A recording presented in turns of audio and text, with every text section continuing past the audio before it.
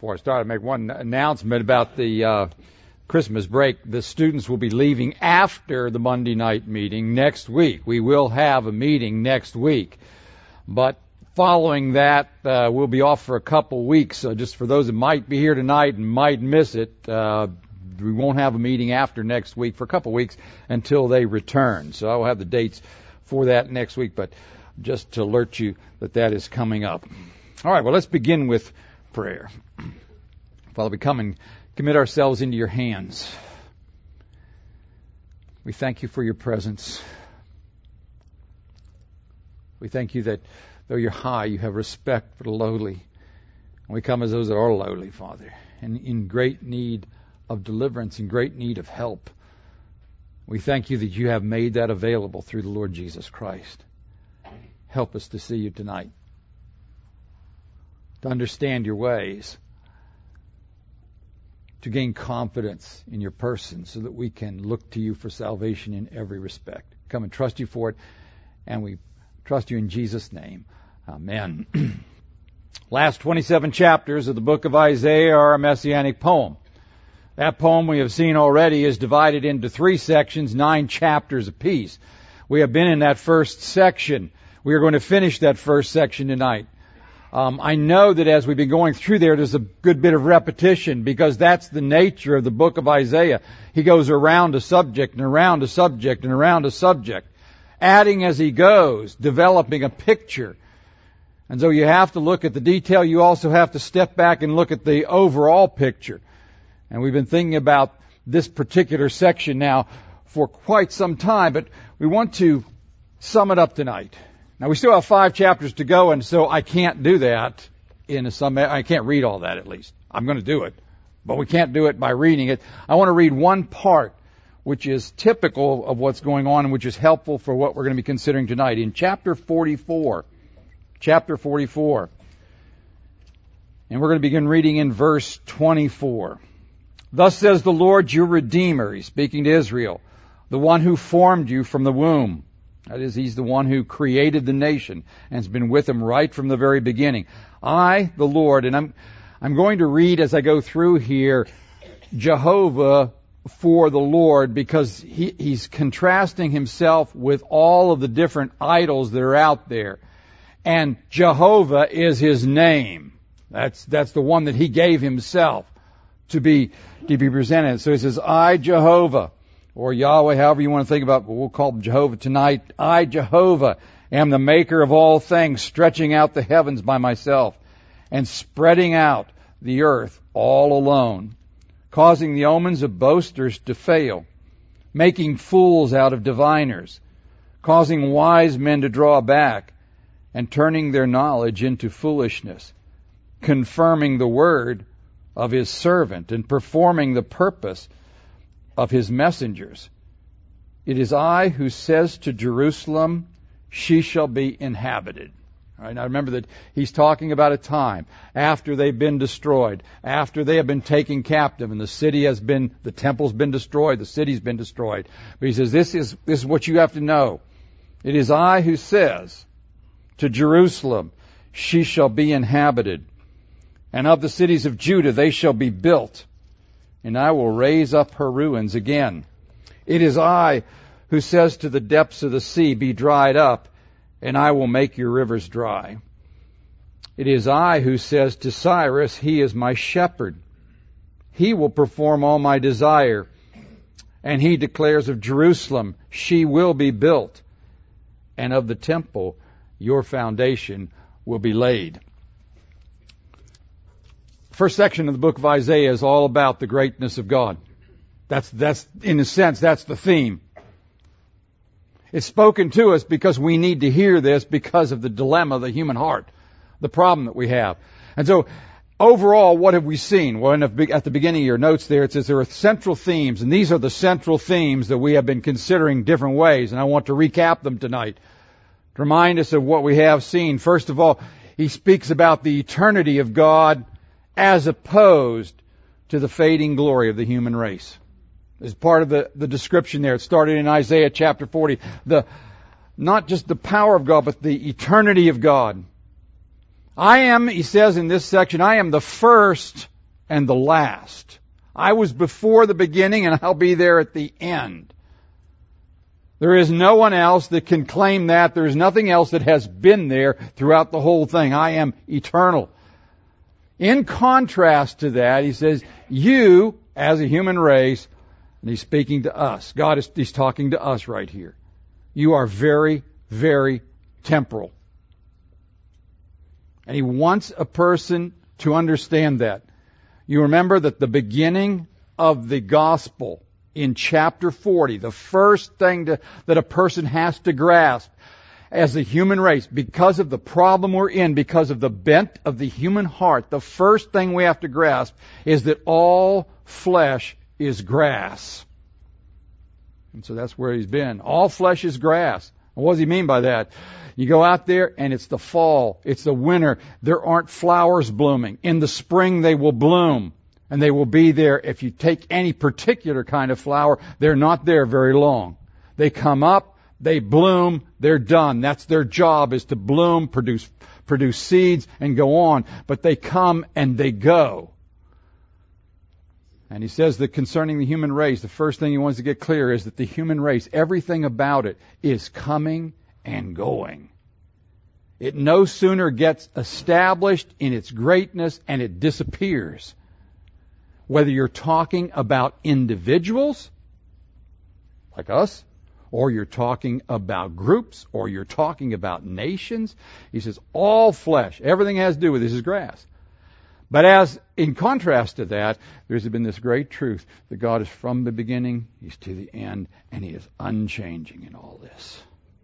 God knows nothing of the fatigue that you and I know. He knows nothing of the boundaries of time that we know. He knows nothing of that.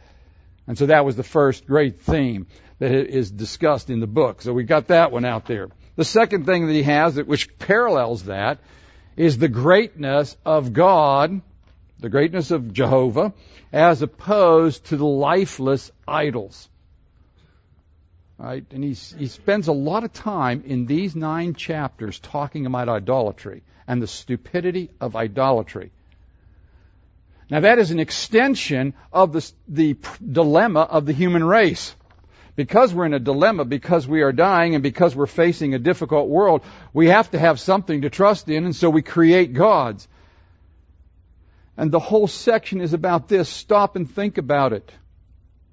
The God that you've created is an imagination. It is something you have made, and then you are looking to it, this imaginary God, to somehow come to life and do for you what you want it to do.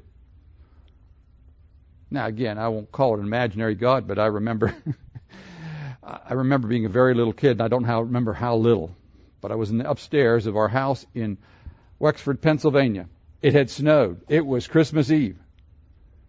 And I was still little enough to still believe that out there, maybe, if I could just somehow stay awake. I mean, the snow is there this time. That man's going to appear, I'm going to see it. And I can still remember looking out that window and waiting and waiting and waiting, and finally I fell asleep. A little kid, they fall asleep anyway. But the point is this: it's an invention of the human heart, and yet here I am as a little kid. I'm doing just exactly what big people do. You create a God that isn't there, and then you look for Him to do what you want Him to do. And you're disappointed He doesn't show up. Why didn't He show up? Because He doesn't exist. Again, I know that's a touchy subject, but He doesn't exist, right? All right? You've made Him up, and then you're asking Him to do something for you. Now, back to I'm not thinking here in terms of idolatry, but that's exactly what people do. And that's what he pictures here. You have to have something to trust in. If you're not going to trust in God, then the real God that's out there, you make an image of God. And I want to say that we have already seen, I want to remind you, because we're summing this all up, every person in this room has a tendency to do this with respect to the true and living God. You remake Him in your own image. We saw that last week. See, an idol is when I make God in my image. I bend down and I shape Him instead of accepting the fact that He's the one that bent down and shaped me, according to the book of Genesis. And then I try to breathe life into that. All right? And the whole time He says that here I am, the God of glory. I am out here. And I am letting you know that I'm out here. How is He letting us know that He's out here? Well, there's two things. Again, this is all summation, but there's two things He says. What's one of them? First one is this. Take a look. Look at the stars. Look up. Look at what's around you. You can look up or you can look down, either one, and you'll still see the greatness of God. Because as you go into the detail of the intimate or the smallness of this world, you find out it's elaborate down there too. It's elaborate up this way and it's elaborate down that way. And I don't know where it's at right now, but I remember that when I was in college studying chemistry, they told me that at that time, in order of magnitude, the biggest things we could see and the smallest things that we could see put the human race right in the center. Isn't that interesting? Right in the center of it is where we live. So you can, as far down as you can look until you run out of capacity to see, you see greatness. And as you look up, you see greatness. And God put it there for a reason. To alert us to the fact that He is the great God that actually is there. There's someone to know who is there. The second thing we saw, though, is He spoke. He spoke. You ever have anybody say, they're alerting you, they're saying something, and then you look up and yes, I'm speaking to you. Yeah, that's kind of God tonight. Yes, I'm speaking to you. All right, this is it. And in that speaking, he says this is the Word. And in this section, he has the greatness of God is revealed in the fact that He's given a Word. But that Word is just words on a page. Anybody can write words on a page. Right? And so what he says is, in this section particularly, is I want you to know that the words on this page are true words. And here's how I'm going to demonstrate it to you. I'm going to tell you what's going to happen. I am going to tell you my plan, and I'm going to outline it from the beginning all the way through. And I'm going to tell you details about how I'm going to carry it out. And when it comes to pass, then you'll know that I am indeed God. That's why tonight, fulfilled prophecy is a huge part of the reason why we believe in this Word. Because there is nothing like the Bible besides it on the face of the earth. There is no other book that you can lay beside it that begins to touch us the way this does because of what it has in it. And again, if you want to go and look at them, I would challenge you, just go ahead and read them. Read the Quran. Read the other books. Read the Book of Mormon. Again, you say, well, that's just a crazy thing to about you. Why? It's empty. I hate it, but it's empty. And you'll find out that it's empty compared to this. Because over a long period of time, through a whole host of writers, God said, I'm going to do this, and He did it. I'm going to do this, and He did it. And I'm going to do this, and He did it. That's to get our attention. That's not just to thrill us with fulfilled prophecy and, isn't it, what kind of other interesting thing we find out. It's to tell us that there is a God out there. And so that's one of the themes of this book, is that in speaking that way, there is the greatness of God as opposed to the idols that we create. And again, I want to warn you, this is a temptation of the human heart, is you don't like the God you meet there for some reason. And you reconstruct God in your own image. And then someday you're going to come and you're going to call on that God that you recreated to save you, and He won't do it. And then this is what happens. They recreate it, then we recreate it, and then we blame the God who was named Jehovah for not being what you told Him He ought to be. Isn't that strange? That's the human race. I'm not talking about you particularly. And I know that for the most part, people have attempted to submit to what it says there. But be cautious of that. He is who He is. And that's part of what this section of Isaiah says. I am the one who did this. I am the one who is out there. The third thing is this, that the God who is out there has saving power. Now, what does that mean? When we talk about saving power, save from what? Human beings, he says here, there's two great dilemmas that we have. This is what we've been seeing. One is that we're dying, our flesh is grass. We're headed towards the grave. And there isn't one person in this room tonight who doesn't know that that's wrong. There's nothing quite as wrong as a funeral. You know it, I know it. Your heart gets torn apart. Things that were meant to go on don't go on. And somehow we know that death is wrong. But there's another problem with this. And we don't want to ever miss this one. That we've all accumulated sin. And dying in sin is the worst thing that could possibly happen to a human being. I mean, it is the worst thing that could possibly happen to you.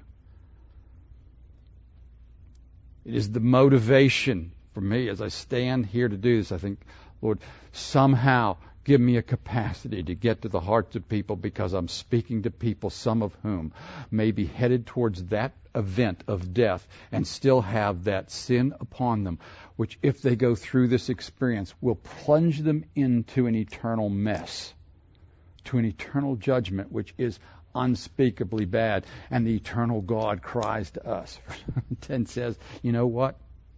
I'm here and I'm ready to save. The reason he wants to get our attention with the stars and the Word is because he is ready to deliver the people who have rejected him from their dilemma. How about that? It's one of the great truths. We serve the greatest God that is portrayed on the face of the earth. There is no one like him. A God who holds to the standard and yet pays the price. Will not compromise with regards to sin, but in the greatness of his being is willing to absorb his own punishment so that you can go free and I can go free. What a God. What a God. That's what he's saying, and that's in contrast to everything else that you could be trusting in to help you out. And that's where the book goes. Now, that's the main themes. We've seen those. I don't want to take too much longer with that, but now I want to go into two applications or two illustrations he has at the end of the book that show how this all works out. They're two stories. Isaiah is speaking about 100 years, we have to face it, about 100 years before Nebuchadnezzar will destroy the city of Jerusalem. Approximately. We don't know the exact date of this book or this section, but it's approximately 100 years before that. 150 years from that date, the Babylonian Empire will be overrun by the Persians, the Medes and the Persians. Isaiah is going to speak about both of those peoples, the Babylonians and the Persians. 150 years before the events, so that you can know and I can know that he's in control. But he has a plan that he's working it out. So he uses those two groups as illustrations. Now, tonight we are not going to take them in the order that they appear in the Bible. And again, that's just because I think, again, when you're going round and round, it's easier for us going straight line. We go kind of straight line. We like to keep on the straight line. So it's easier for us to take them in the historic order than to take them in the order that the illustrations in the order that they are in the Word of God. So let me just start by describing and telling you some important things concerning Babylon. All right, that fill out, because Babylon is a very important concept, not just a place, but a concept in the Word of God. Babylon sits where the Tower of Babel was built. All right, Tower of Babel, that's kind of where we get that thing. The Tower of Babel was a place where the human race at the very beginning decided that they didn't like God's plan to spread out, and they decided we would stick together. And there was a spirit that starts in there in the human race, a desire to stick together for our own glory, instead of do what God wants us to do, to stick together for our own glory.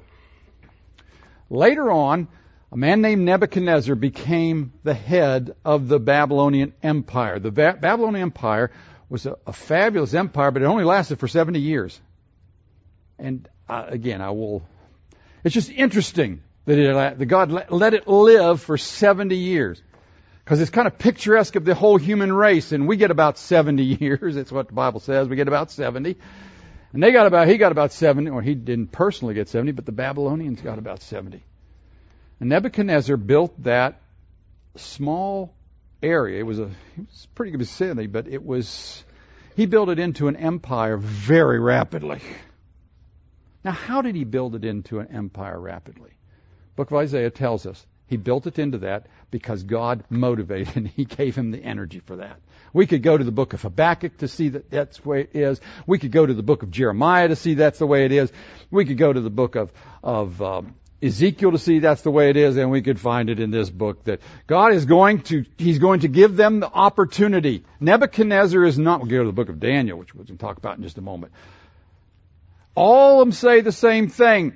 Nebuchadnezzar rose to the capacities he had because God decided he was going to. I'm going to turn it over to them. But when he did, he built a city which must have been fabulous. All right? It was interesting as I was reading through this afternoon and I was trying to find a picture of where the city of Babylon sits. I finally found one, but as I was reading through, one of the men said this about it, and this also becomes important to us. He said that everyone except for the biblical writers speaks about Babylon with awe. Everybody but the biblical writers speak about the city of Babylon with a sense of awe. It was a fabulous place. And he built it very rapidly. Little wonder that there came a point when you think about human beings, when you think about a man who very young, when he wins his first military victory, moves into this place of prominence, propels Babylon to this extremely important position, and builds a city which is filled with temples. Again, the Hanging Gardens were one of the wonders of the ancient. The 8 layers of this thing. Now, that's in the ancient world. 8 layers up, built into it was a mountain that they had built. But we don't know anything about what it looks like. You know why we don't know what it looks like? Because it's not there. It's not there. But anyway, Babylon is pictured there. Now, you'll remember also from the book of Daniel that Nebuchadnezzar, after he becomes king, has a dream. That's one of the key prophecies, in a sense, of the Word of God. And his thoughts are this: what's going to happen after I'm gone? That was the question. What's going to happen? How's the future going to play out? He knew where he was. He knew the greatness of his own kingdom. But what was going to come next? And then, of course, there is the story of Daniel interpreting. But remember what we read tonight? That story is real important with regards to Isaiah. He said, I'm the one who makes the diviners fools. Right? That was in chapter 44. I'm going to make the diviners fools. And I'm going to confirm the word of my prophets, of my men. All right? I'm going to confirm their word. And of course, when that situation came up, all the wise men, the divine men of Babylon, could not interpret that dream. Because they didn't know what it was. See, they had to know the dream first in order to interpret it, which is, you would think, would be normal. But Nebuchadnezzar is kind of suspicious of these guys that they're making stuff up. All right? So if you're good enough to interpret it, then you're probably good enough to find out what it is. And then lo and behold, Daniel does it. God confirms the word through him. So everything it says here in the book of Isaiah is going to happen. That's another one of those indications. They're one of those places where it works out. But what we want to think about next about Babylon is this: they were raised up by God, but their gods couldn't keep them. They couldn't protect them. And I want to read a section here. It's a little bit complicated to understand. I'll just be honest with you. It's a hard one to get. The symbolic language kind of loses here. Chapter 46, it starts off here. Bel is bowed down, Nebo stoops over.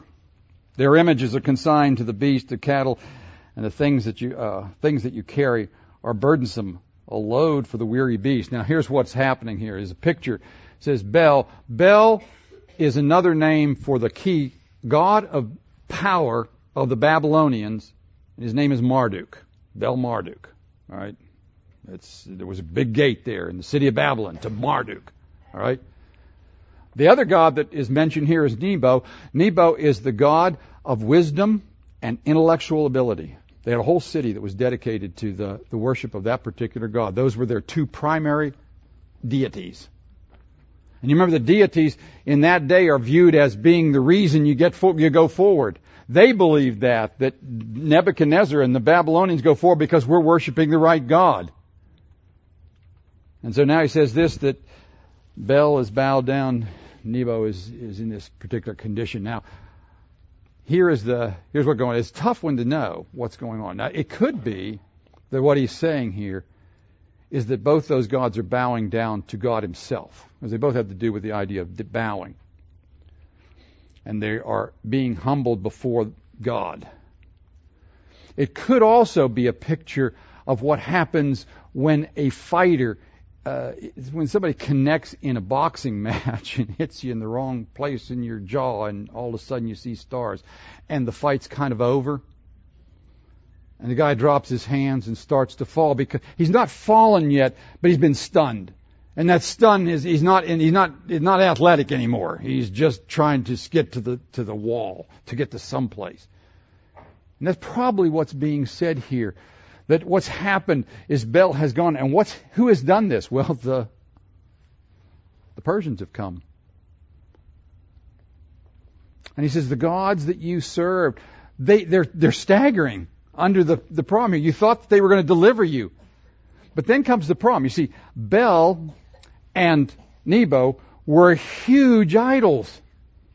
They were big things, right? Now you imagine a stone idol, which is about this tall. I wouldn't want to carry it off the podium. Imagine an idol that's 25 feet tall. It's made out of rock.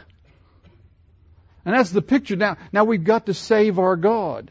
If you want to get the mood or what's really actually being said here, I think the best way to get it is to go read it in the New Living Bible, as they describe they try to recreate what's being said here. You see, these gods of Babylon, when the Persians came, were not able to deliver them, and then they couldn't deliver their God, because now you're obligated.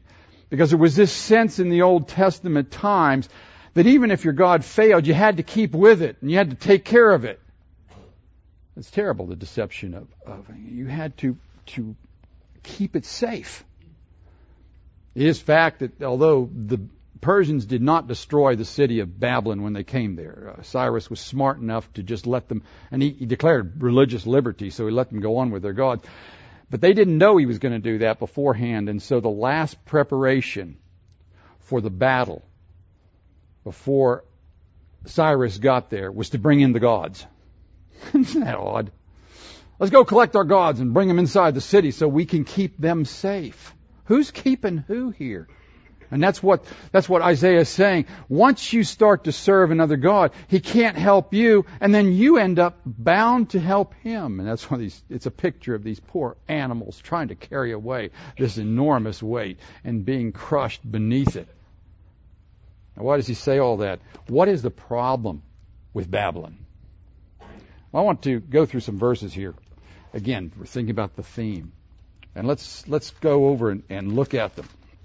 Let's start in chapter 44, verse 8. All right? God is speaking concerning himself. Do not tremble and do not be afraid. Have I not long since announced it to you and declared it? And you are my witnesses. Is there any God besides me? Or is there any other rock? I know of none. All right? Now, if you'll go over to chapter 45, verse 6.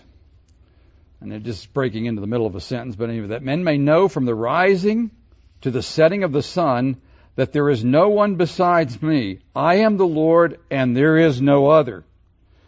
And then if you'll go down to chapter 45, verse 21, and we're going to go to the last part of that verse, and says this, and there is no other God besides me, a righteous God and a Savior. There is none except me. And then verse 22, turn to me and be saved, all the ends of the earth, for I am God and there is not another.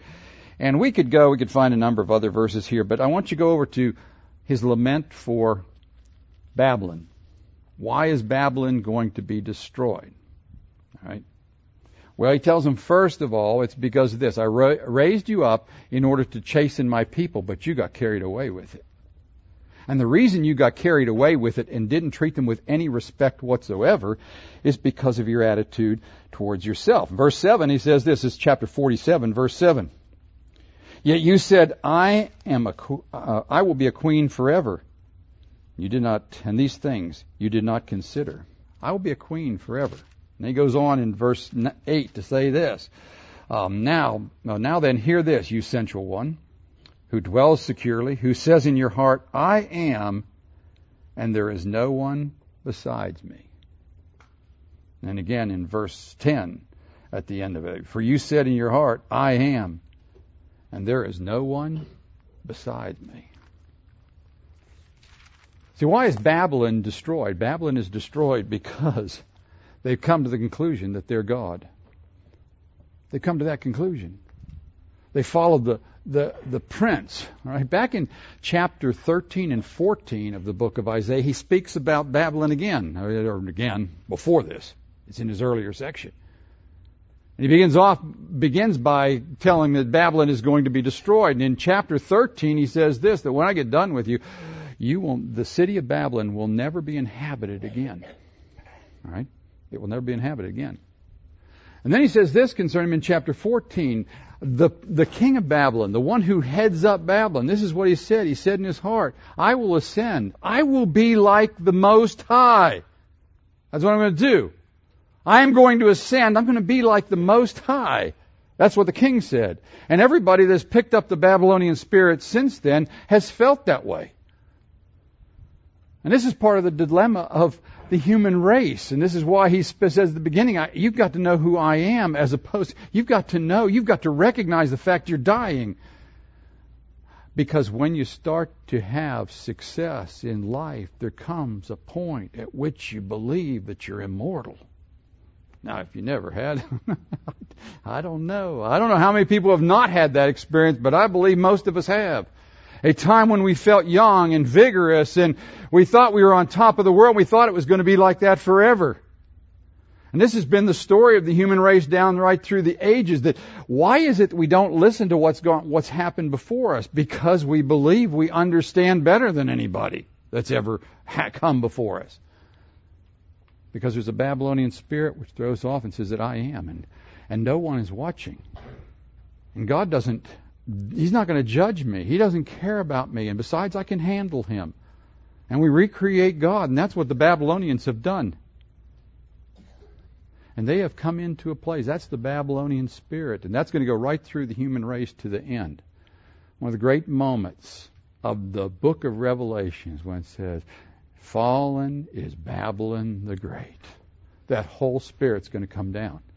The head of that was Nebuchadnezzar. He's the head of gold. He's the beginning of that whole experience. That's where God says he fits. And it was His spirit that begins to move in the human race. Now, what's important in this book is this. That God says, I'm going to rebuild my city which is destroyed. But I'm going to tear down Babylon. And I'm going to leave it uninhabited as a testimony to the human race of what happens when you exalt yourself and say you're going to take the place of God in your own life. So I wanted to find a picture. I wish I could. Babylon is uninhabited today. It didn't happen all at once. If you study the history, the Persians didn't destroy it. They left a capital city, but from the time that the Persians came in, the city of Babylon began to decline in its importance. And despite several attempts, Alexander the Great tried to revive it because he had this respect for the old Babylonian spirit. He wanted to revive the city of Babylon, and he couldn't get anybody to kind of go along with him, and that's pretty rare. He had a desire to see that city rebuilt and made something, but it just kept on declining and declining. By the year 200 A.D., it was completely uninhabited, and it remains uninhabited. Saddam Hussein, just a few years ago, attempted to rebuild it. He started the process. He wanted to make it a tourist attraction. He built the gate, supposedly is still there or has been rebuilt, but that's all that sits there, just a little gate. If you get a picture of it and you look out across there, what is it? It's a barren area. Now, at the time when the Babylonians were there, the Euphrates River flowed right through the city. But since then, rivers have a habit of changing course. It's moved off. It's changed courses, so it no longer goes to that particular area, but it left the place a swamp. And if you go back and read it, it's in chapter 13 and then again in chapter 14. That's what he says. It's going to be a haunt of jackals. It is going to be a swamp. It is going to be deserted, and it is today. Now, why is that important to us? Because as we finish up this particular section, I want you to think it through if you haven't thought through before. That city sits all the time as a testimony of what happens when men put themselves in the place of God. As opposed to that is the city of Jerusalem. There is no reason why Jerusalem should have existed. It's sitting on top of a hill. It has no water supply. Here was a city that had no internal water supply. That's ridiculous. It is not on any major river. It is not on any major trade route. You have to go out of your way to get to Jerusalem. When it was destroyed, what are the chances that anybody would take the time to rebuild a city in a place where there is no benefit to having that city? There is none. But as we read tonight, God says what? I am saying this. I'm going to say this. It is going to be rebuilt as a testimony to what happens when I bless something. When I bless it, it will be blessed. When you depart from me, you're going to be in real trouble. It sits tonight as a testimony to that particular factor. Now, one other side, one other illustration. That's the illustration of Babylon. They departed because they didn't listen to where God was. Now, and again, let me just say this also. I'm going to put this one in there. They had a chance to do it. Isn't it interesting? Nebuchadnezzar was confronted. His right-hand man becomes Daniel, a godly man. And the wise men of the men who were in the court had a chance during Daniel's time with Nebuchadnezzar to see that God is true. They watched his prophecies be fulfilled so that they could see. But they didn't get there. They didn't get there. They had a chance, and that's important in the book. But then there's a second illustration I want to go over. And that has to do with Cyrus. Cyrus. Now again, this is 150 years before Cyrus is even there. Nobody knows about the Persians right at the moment. Nobody knows that Cyrus's name is not a common name, so this is really something. And you can imagine why there are those liberal scholars that come to this conclusion. It had to be written after it because it couldn't have been. You can't do that. There's so much of Isaiah that you can't move in history. You can't move the cross. It just can't move. But nevertheless, there it is. And why is it there? Why was it put there? What does he say about it? He says, I'm in control of history. God is in control of history. And I'm in control of history to the point where I can tell you who is going to be the person, the individual person who will destroy the Babylonian Empire. And the reason they will do it is because I will meet him. Let me just read that. It's let me get there. Go back up here. Okay, chapter 45. Chapter 45, verse 1. Thus says the Lord to Cyrus, his anointed, whom I have taken by the right hand to subdue the nations before him, and to loose the loins of kings, to open doors before him, so that the gates will not shut. I will go before you and make the rough places smooth. I will shatter the doors of bronze and cut through their iron bars. This is one of those places you don't want to just jump in there and put your finger down and read that for yourself. This is for Cyrus. This is a description of what God was going to do on his behalf. He says, I am going to break down all opposition for you because I have chosen you for a purpose. And here's the purpose. I am not only going to allow you to be a king and destroy the Babylonian Empire, but I am going to cause you to become the shepherd of my people. The shepherd is one that gets the sheep in the right place. I am going to take a person who does not know me. If you read through all this, he says, you don't know me, you won't know me. But I'm still going to control. And here's what we're going to do. You are going to command that the city of Jerusalem be rebuilt and that the temple be rebuilt. That's what you're going to do. And Cyrus did it. Cyrus did it.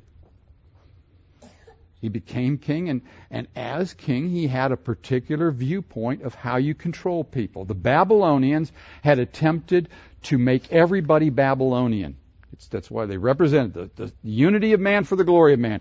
Bring everybody in, mix them up, get rid of their cultures, get rid of their gods, get rid of their religions, and make them all Babylonians. They're going to be religious, but they're going to be religious like Babylonians. All together, all for one, and it didn't work. It didn't work. Too much rebellion about that. Cyrus came in and looked at it and said, you know what? There's no sense in fighting this. Allow people to have their gods. They'll be so happy with it that they'll be loyal to us. And so he did this. Why did he do that? Because he's smart? Because he's a brilliant... No, he's doing that because way back there, again, probably before that, but 150 years before, God said, I'm going to make him my shepherd. And in order to make him my shepherd, there's two things that he has to tell my people to do. This is where my sheep have to go. And they won't do it unless I shepherd them there. They have to go rebuild that city. But more important than that, they have to start worshiping again. They have to rebuild that temple. And so that ungodly man becomes a tool in the hands of God.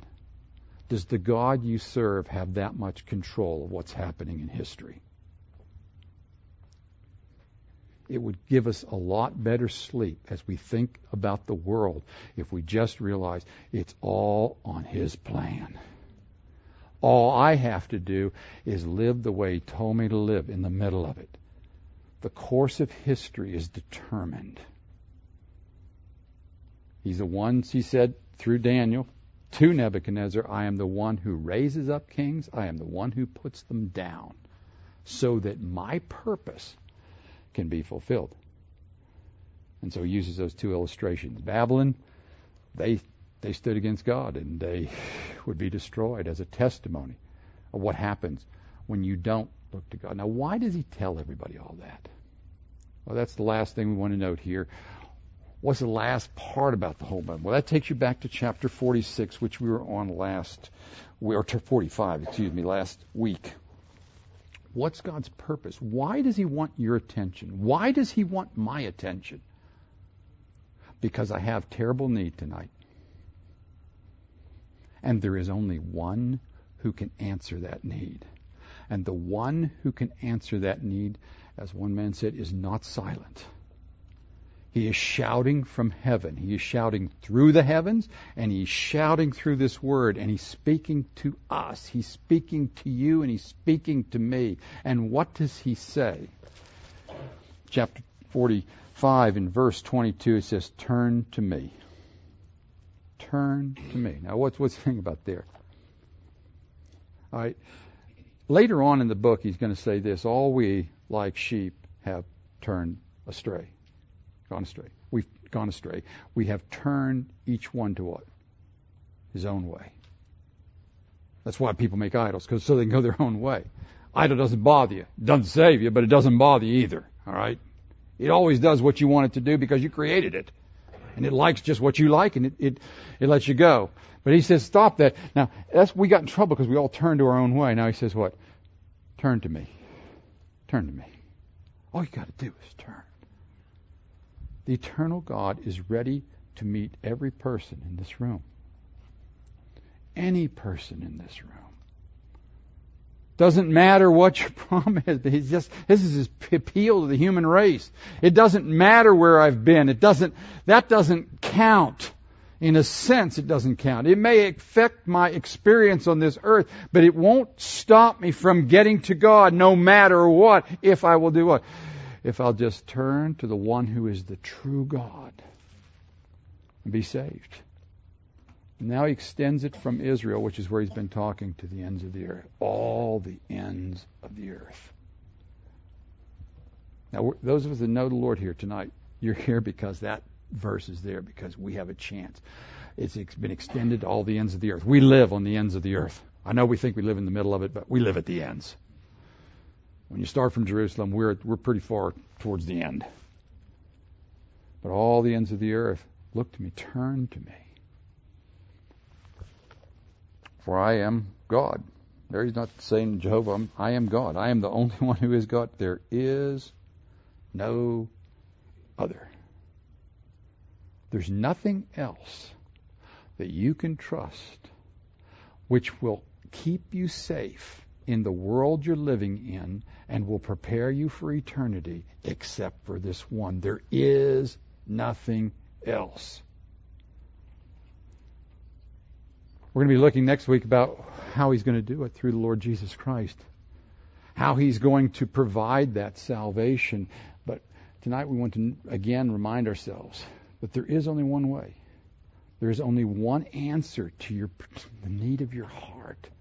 There is only one answer to that, the strain of the heart. That's what it says. If any man thirsts, when you finally get hold of the fact you're thirsty, what do? Come to him. Come to the Lord. Because he's ready to save. He's ready to deliver. I wonder if you've done that. Done it all the way. You come to him and put your faith, your trust in him completely. Well, let's pray. Father, we come and we give you thanks that your word is truth. We thank you that we have ample proof of that. And so tonight we would come and ask you by your Spirit to complete your work in turning our hearts to you, in enabling us to see the Lord high and lifted up, to see you as you really are. Father, we pray that every person in this room who serves a God that is not the true God, whose concepts are confused and whose faith is misplaced, that you will show them yourself high and lifted up. You will open your word to them and you will speak to them. Father, we come and ask you to meet us for your praise and glory, and we pray in Jesus' name. Amen.